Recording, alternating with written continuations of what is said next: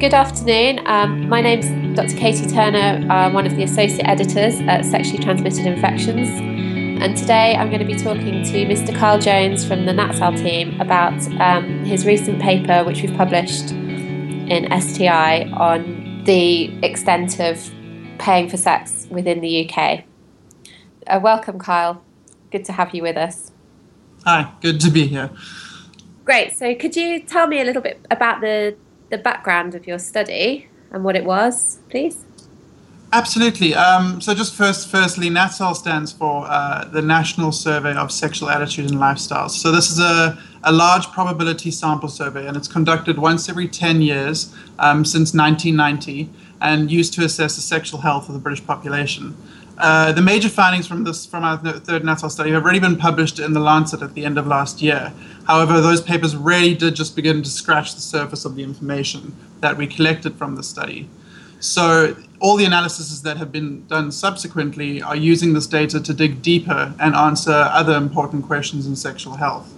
So, for example, this paper focuses on a set of questions in the survey where we asked about paying for sex, and we asked people whether they'd paid for sex with a man or a woman, when they'd last paid for sex, the number of partners that they had paid for, if they'd ever paid for sex while they were outside of the UK, and where they may have paid for sex while they were outside the UK.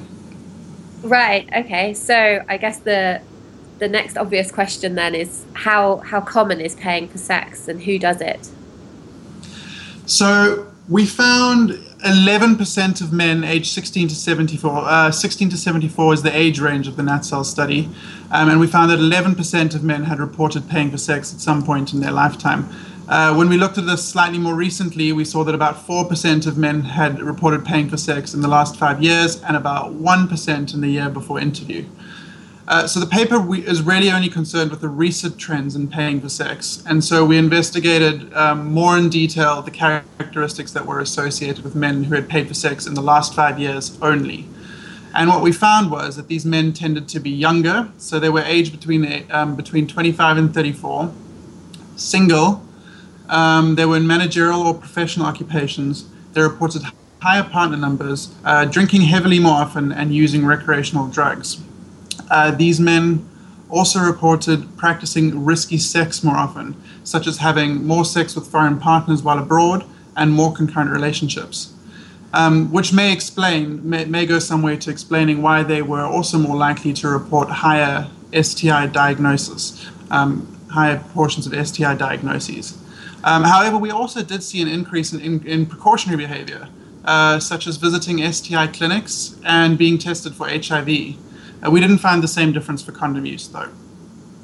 So one thing just to note probably is that the greater precautionary behavior that we saw could probably be explained by the increased likelihood of reporting STIs. Okay, so men who pay for sex do have higher rates of STIs than other men. Is that what you're saying? Yes, what we found from the papers even after we controlled for demographic variables and the effect of actually having higher partner numbers, we still found that these men were twice as likely to be diagnosed with an STI than other men. Okay, right. And do women also pay for sex? It's probably fair enough to say that women pay for sex less than men, and we did ask the question in NatSal 3. However, the lifetime prevalence we came up with was about 0.1%. So compared to the 11% that we found for men, that would make women nearly 100 times less likely to pay for sex than men. Personally, I think that's a little bit low in our relatively sex-saturated society. So one of the major themes of NatSal 2, which we undertook in 2000, was that the prevalence of a lot of behaviors had nearly doubled since NatSal 1. And one of the reasons behind this may have been that people were continually increasing their willingness to talk about sex. So it may be the case that this very low prevalence is the result of women being less likely to report this behavior. Less willing to report this behavior, sorry. And we may see it increase in the future in NatSal studies. However, I also must say that the prevalence for paying for sex amongst women is pretty much unknown, and I don't think that there's another benchmark prevalence to compare ours to.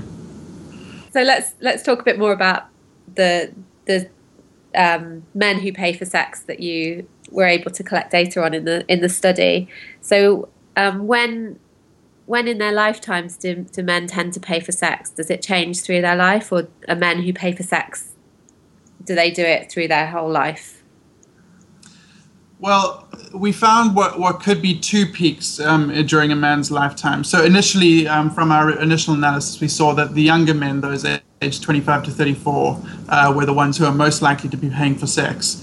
However, we see really small increases in their reported paid partner numbers over that period. So from 16 to 24-year-olds through to the 25 to 34-year-olds, we only see an increase of about one paid partner per lifetime.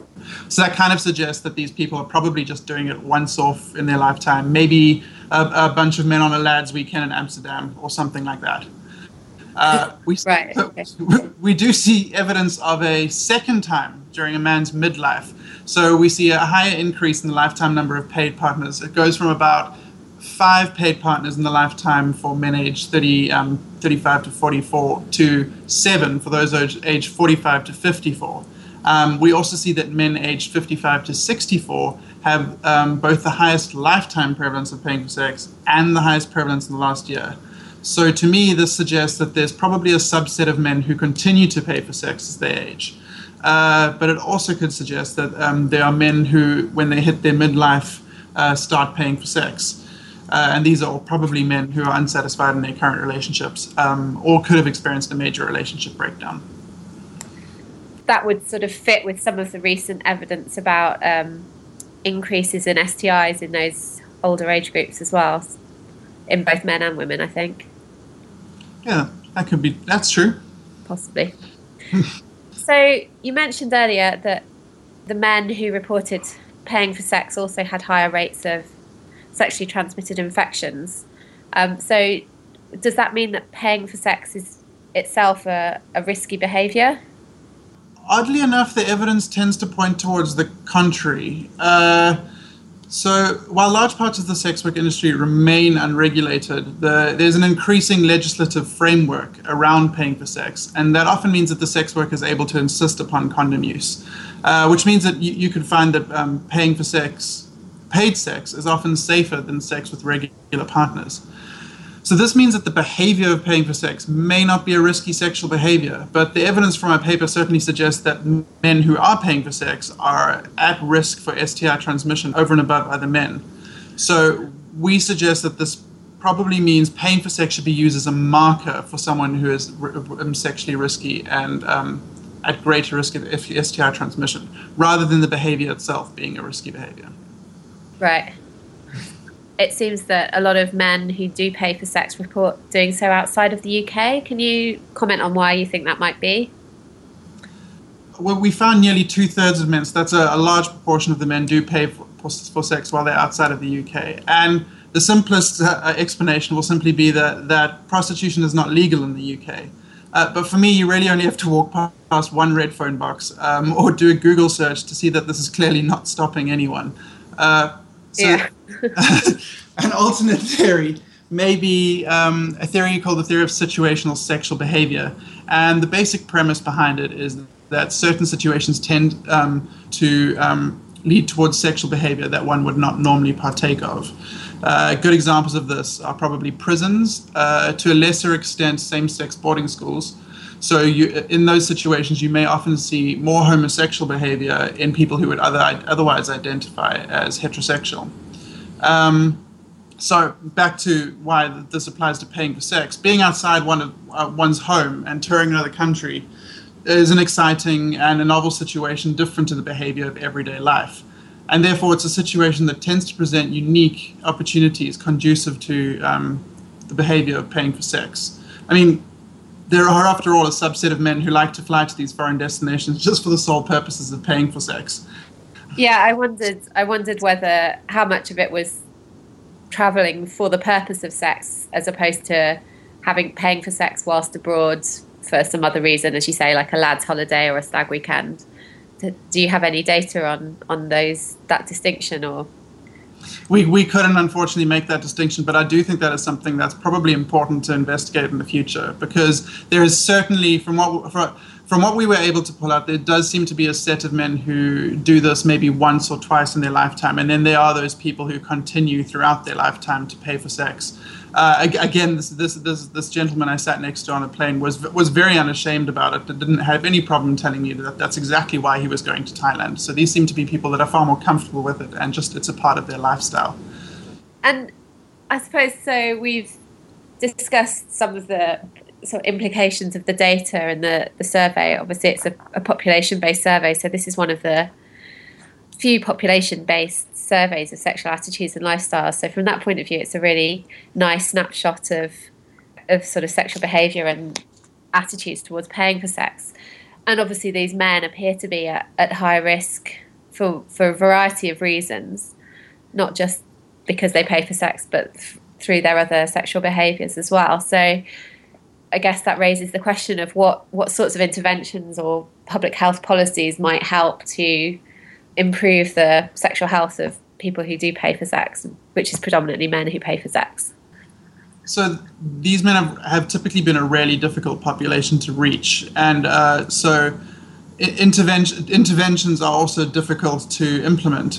But what we did find is that one of the things these men report is a much greater likelihood to attend a sexual health clinic or test for HIV, whether or not that's a consequence of them having a higher STI diagnosis rate is irrelevant. But these present opportunities, really good opportunities for clinicians to actually engage with these men and to engage with them in sexual health promotion around having paid partners or partners from other global regions. Thank you very much, Mr. Kyle Jones from the NatSal team. And if you would like to read the full paper, please go to sti.bmj.com